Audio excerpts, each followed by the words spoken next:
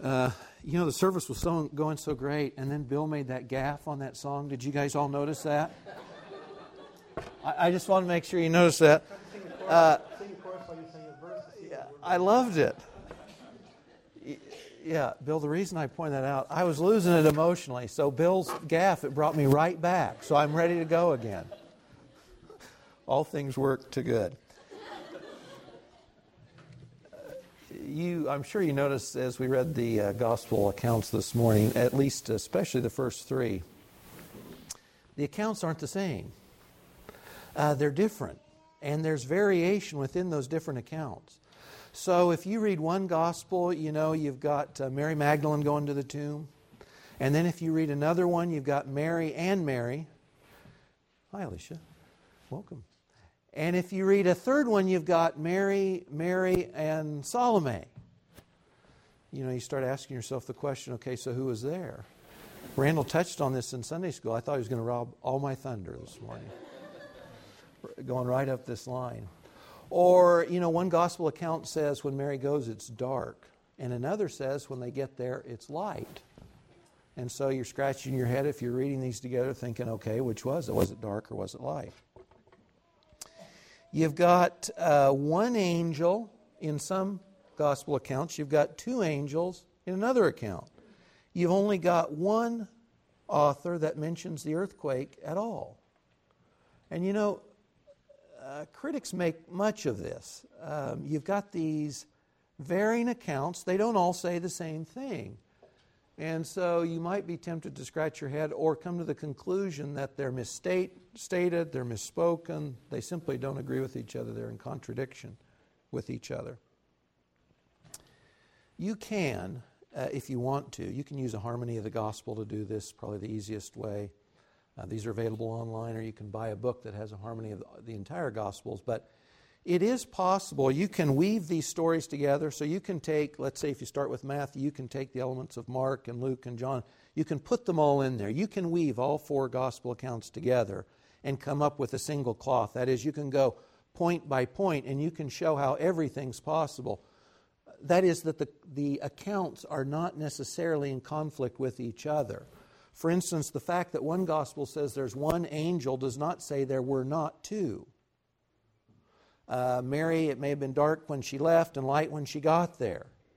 Some suggest Mary was with the group of women that goes, but she saw the empty tomb, and at that point she runs away from the rest to go get John and Peter. Others suggest there were more than one group of women coming to the tomb. Do you see? So if you just hear this, or if someone tells you there's contradictions in the resurrection story, if you don't think very long about it or very deep, you might come to the same conclusion. There's no necessary contradiction in the stories. But what you've got are credible accounts, because clearly, you guys know, if you're all on four corners and you see a wreck, for instance, and the police ask you to describe the wreck, you'll all describe it just a little bit differently, because you all have a little different point of view, a little different vantage point. And of course, with the gospel writers, they're all trying to do a little different thing when they tell their story. They're not contradicting accounts, but they all have a different reason for why they were written, and so they include different elements in that same story. But this is the thing at the end of the day, it's what they all include. That's the point.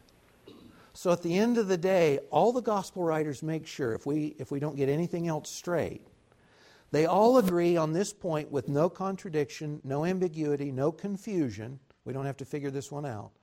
They all say that the tomb that had held Jesus' body the day before was empty, and Jesus had risen physically from the grave.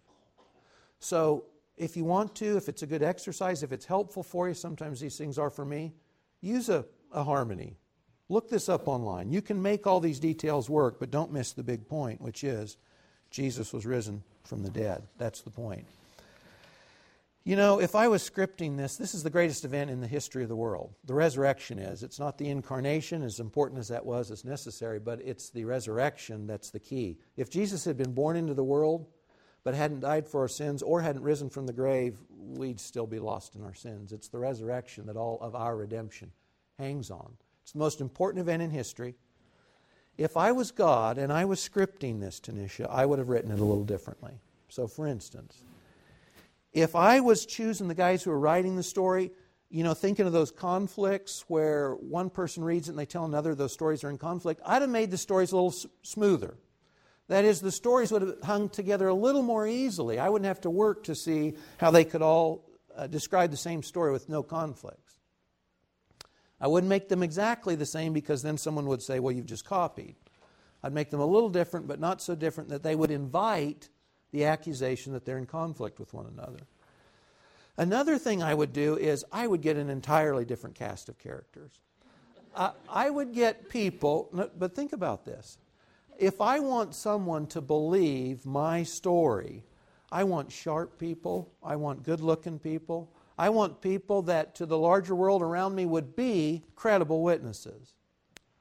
And that is definitely not how God scripted this most important of all historical events. And think of this just for a second. No one understood that Jesus, none of all his supporters, these aren't his enemies, these are his supporters and his friends. These are the folks he shared his heart with. No one understands that Jesus was going to come back from the dead after that crucifixion. None of his supporters got that. As far as the disciples were concerned, they are simply trying to avoid Jesus' fate. They are not waiting for resurrection. They're hiding in Jerusalem, hoping to avoid the fate that their master has fallen into a couple days before. No one knows when they see the empty tomb. None of them know what that means. And no one in these stories believe the first accounts that they hear of the resurrection. None of them get it on the face of it. This is in spite of the fact that Jesus told them these things would happen. So passages like Mark 8:31, Jesus began to teach them that the Son of Man must suffer many things. He'd be rejected by the elders and the chief priests and the scribes. He'd be killed, and after 3 days he'd rise again. He's told them this before. Mark 9:31 says the same thing. Or Matthew 16:21, Jesus began to show his disciples that he must go to Jerusalem and suffer many things from the elders and the chief priests and the scribes and be killed and be raised up on the third day. And it's interesting in the story, you know who got it more than his followers did? His enemies. Because do you remember, why did the Jewish leaders post a guard? It's not that they believed him, but they knew what he said, and they took it as credible that even if he couldn't physically rise from the dead, maybe his supporters would remember and they'd come and try and steal the body. So Jesus' enemies understood more than his supporters did, at least as far as his claims went. So they took steps to make sure that couldn't happen. When I read, just studying for this morning, when I was reading the harmonies and going through this, I thought that the story of the resurrection, I mean no disrespect when I say this, it reads a little bit to me like a comedy or a Greek farce. Are you with me? Think of this. Think of these elements. You've got mistaken identities. Mary thinks Jesus is the gardener. The guys on the road to Emmaus, they see him but they don't know who he is. Mistaken identities. You've got people running back and forth. There's kind of this frenetic action. So they go to the tomb, they run away from the tomb. They run back to the tomb, they leave the tomb. No one understands what's going on. And the characters appear comedic instead of distinguished witnesses. Does that make sense? It appears comedic to me, like a farce, like a Greek comedy. Not a tragedy that the disciples still thought was happening as this was written. It looks comedic. I think there's a reason for this, and it's this. At the end of the day, when man's at his worst, and Jesus' disciples, his followers, as well-intentioned as they are, they bring nothing to the plate of the resurrection story except their need and their ignorance. And in the face of human need, and our need especially related to the redemption from sin, it's God who accomplishes his will by his power. It's not us. Think about these elements of Jesus and his followers for just a second. During his ministry, Jesus' followers want Jesus to set up his earthly kingdom and reign from Jerusalem. But he's offering himself as the Lamb of God instead. And again, just the difference between what God is actually up to, what he's doing, and how people want to help him. They're not the same thing. Jesus' followers wanted him to save his own life. If you remember back in Matthew 16, Jesus is talking about his death. Peter says, God forbid it. God's will was for Jesus to die on the cross. Peter, Jesus' friend, wants to stop him. Would that really be helping God's cause? Would that be God accomplishing his will? It wouldn't. Jesus rises physically from the grave, and his disciples, through these stories, think he is a ghost. So in the Luke passage, he eats fish to show them, I'm real. You know, later, a week later, he'll have Thomas say, put your hand in my side. You'll feel me. I'm real. I'm really here. And in the Luke passage Joe read, Jesus' followers again want him to stick around post-resurrection when Jesus is saying, guys, I'm here for a short while. I'm commissioning you as my messengers. You're going to go out to the world in my name. In other words, there's always this discrepancy between what God's will is, what he's determined to accomplish, and what his helpers, his disciples, want to help him accomplish. We look back and we call Peter and John saints. But you know, they don't look very saintly in this story. I'd say they look a bit like you and me. And they're stumbling and they're well-intentioned, but they are entirely misguided. And God is working with the same kind of inept cast today that he was then. So this makes sense to me. I feel like I can get a hold of this story. The resurrection reminds us that God accomplishes his purpose, his will, by his power. You and I do not accomplish God's purposes. We get to be part of a process. We have minor roles to play. But God accomplishes his will by his power. There's a rule at the Halpin House.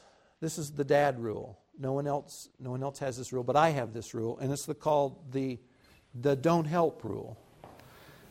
Does anybody else, do any guys have this rule at home? Don't help. Don't help me. I can't tell you how many times I've said this. I'm entirely serious. Do you know why?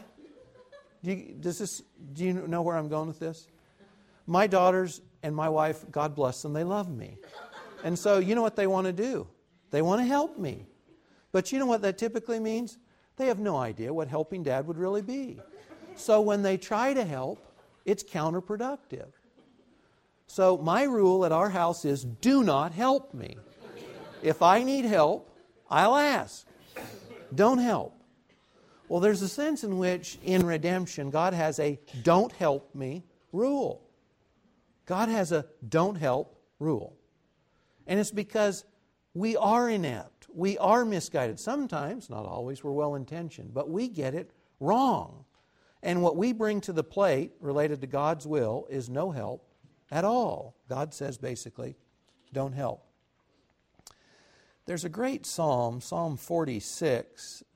It's really, really graphic. And if you guys remember it, the sons of Korah wrote it, and they say, if the earth should shake and the mountains should be cast into the sea. That is, if you picture that in your own mind, whatever that looks like, if it's physical or if it's emotional or otherwise, your whole world is being shaken up. And you don't know what to do. God says this, cease or stop, or some versions say be still, verse 10, and know or understand or comprehend or come to grips with the fact that I am God. I will be exalted among the nations. I will be exalted in the earth.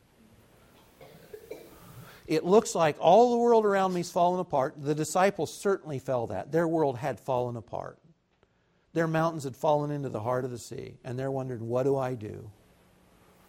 And God said to them, just like he said in Psalm 46, stop, cease, be still. Understand this, comprehend this. I am God. When he says, I will be exalted among the nations, I will be exalted in the earth, God is saying, my will be accomplished by my power.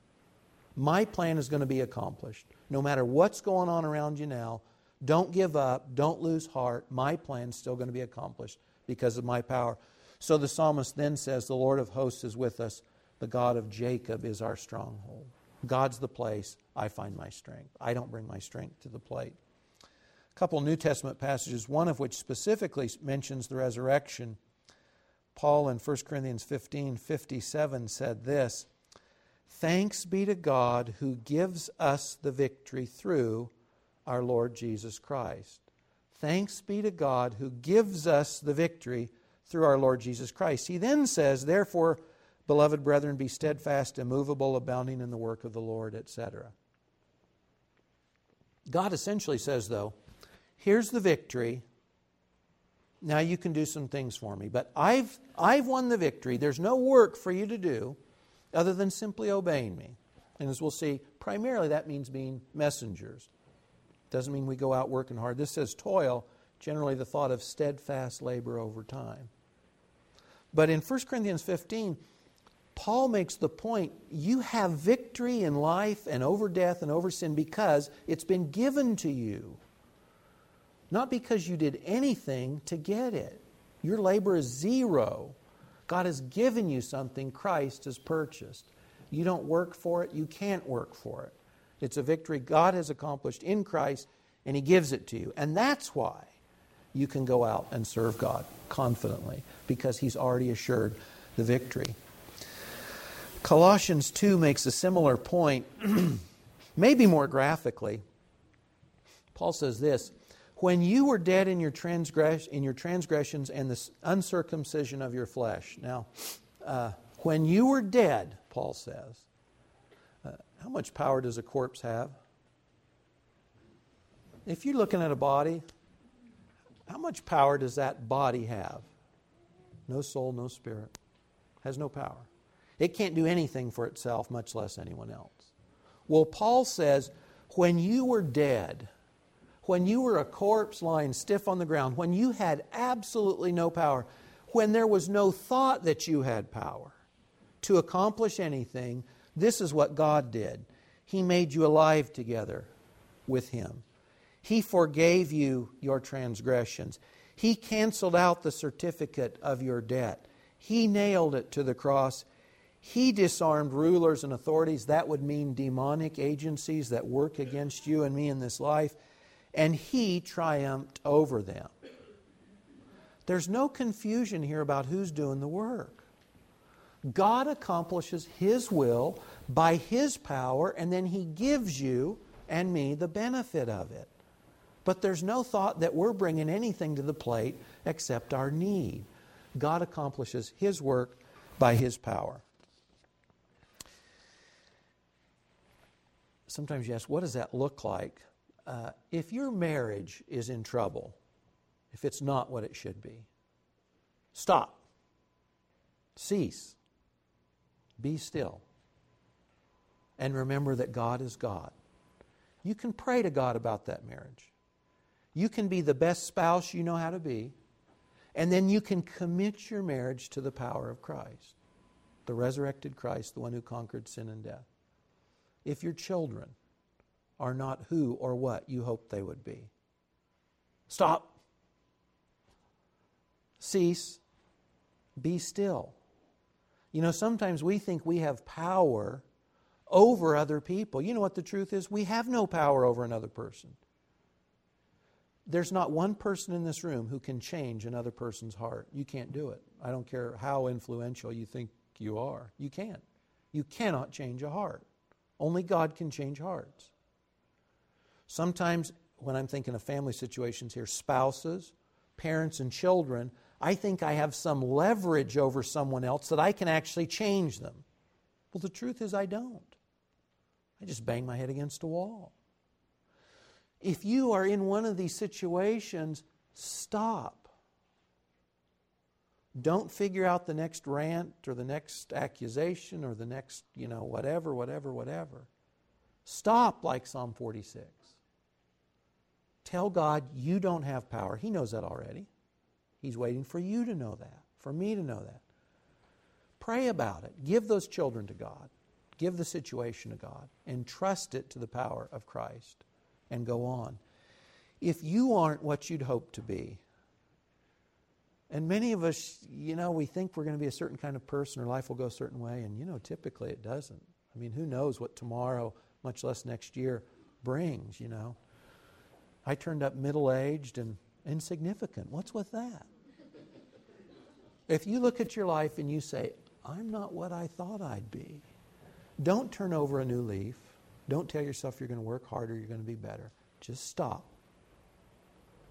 Confess those disappointments to God. Tell Him, I thought I'd be something and I'm not. Or I thought life would look like this. I thought I'd be a different person, a better person, whatever.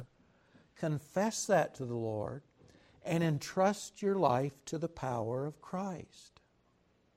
The power of the resurrection. You know, there's a flip side to this too.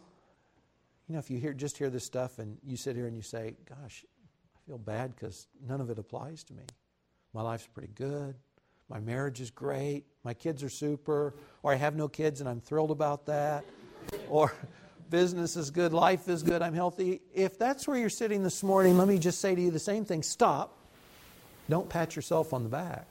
And don't congratulate yourself. And don't inflate yourself in your mind to think you've brought these things about by your power and the exercise of your will, because you haven't. All good gifts come from above, from the Father of lights. If you've got something good in this life, it was given to you. If you've got intellect, money, influence, power, they're all gifts from God. Paul says if you're going to boast, boast in this, that you know and understand Christ, that you know and understand God. Right back to Psalm 46. So if you're blessed, stop. Don't congratulate yourself. Stop and humbly thank God for the ways He's blessed in your life. That God's will has been accomplished by God's power in your life, and you're enjoying that, and you're thanking God humbly for those blessings. We are often like Mary Magdalene. You know, she doesn't know Jesus has risen from the dead yet, and she loves Him. And I love the picture of, in these gospel stories, of Mary at Jesus' feet. You know, she's just thrilled to see Him again. You know, but before she knows He's back, she wants to know where His body is, because she's going to take it and do something with it. You know, she's well-intentioned. And oftentimes that's what we're like. God, I want to be helpful. What can I do? Well-intentioned, but typically misguided. Jesus presents Himself to Mary as the risen Lord. He accepts her worship. He does commission her. He does give her something to do. But it's only to be a messenger. It's to go and tell the disciples, which she does. And that's why Peter and John run to the tomb. She's a messenger. That's all Jesus asked her to do. I've got a message for you, Mary. Go and tell the guys I'm coming back. God does not need your help or mine to rise from the dead. And that comedic, farcical view of Jesus' supporters helping Him post-resurrection reminds us we don't bring anything to this table but our needs. Jesus didn't need our help to rise from the dead. And you know what today? Jesus doesn't need your help to save the world. He doesn't need my help to save the world. He doesn't need our help to accomplish His will. God is accomplishing His will by His power today, just as He did that first resurrection morning. Jesus commissions us, as He did Mary, with work. Doesn't mean that we don't have any responsibility, but we're not to be misguided to think that by our effort, by our coercion, by our intellect, we're going to get God's work done. We are commissioned primarily as messengers. As messengers. And Jesus told the disciples, you'll be my witnesses. It's the same thought. That we are going to be those who bear witness to the person and the reality of the risen Christ. That's our call to work.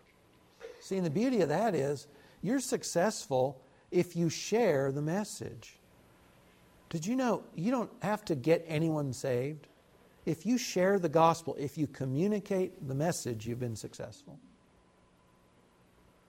If as a parent you communicate the truth of the gospel with your children, you've been the messenger, you've fulfilled your commission. You can pray for your kids. I'm not minimizing the ways God wants to use us, but I just think typically we get a misguided notion of what we actually can do related to God.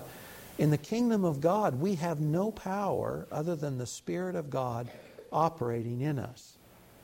And we're not talking about that much this morning, but it's the Spirit given after the resurrection that empowers us even as witnesses, even as messengers. We don't even get that right apart from God's interaction in us. God does the same thing for us today that He did for Mary. He presents us in Christ as the object for our worship. And He does commission us, but it's as messengers. If you're not sure you're a Christian this morning, I had a guy knock at my door a week or two ago. I thought, oh no, great. And he was in a trench coat. And I thought, oh great. You know, I'm dealing with a Mormon or a Jehovah's Witness or something, and I'm in a hurry. And he actually was selling gutter coverings. And this does tie in. Selling gutter coverings. And nice guy, and I had a brief conversation with him. And at the end of the day, this is the deal. He's a pastor of a small church. And he goes door to door on this sales stuff, and he told me, and you know, in our culture, it's kind of a throwback, and many people don't want it, but he goes door to door, whether he's selling or not. And he was so genuine. I was just struck. He was so genuine. And he said, we love people and we want to see them in heaven. We love people and we want them to be in heaven. You know, if you're not sure Christ is your Savior, I love that line. We love people and we want to see them in heaven. Can you imagine? Jesus died for our sins so we didn't have to bear that penalty forever. And basically that means we get to go to heaven. We get to be where things are happening. We get to be in the place where there's life and joy forevermore. It'll be the best place in the world, in the universe. No one would really want to be anyplace else.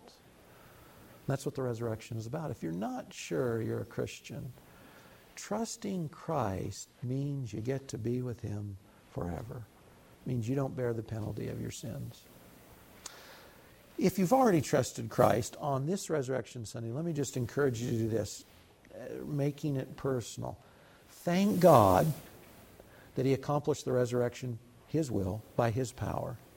And then whatever the issues are you're bearing in your life today, stop. Thank God that He's still accomplishing His will by His power in the world today, and you just give Him those things that concern you. You're not going to work at them. You'll be His messenger.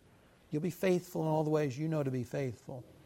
But you're entrusting yourself in the things that concern you to the power of the resurrected Christ.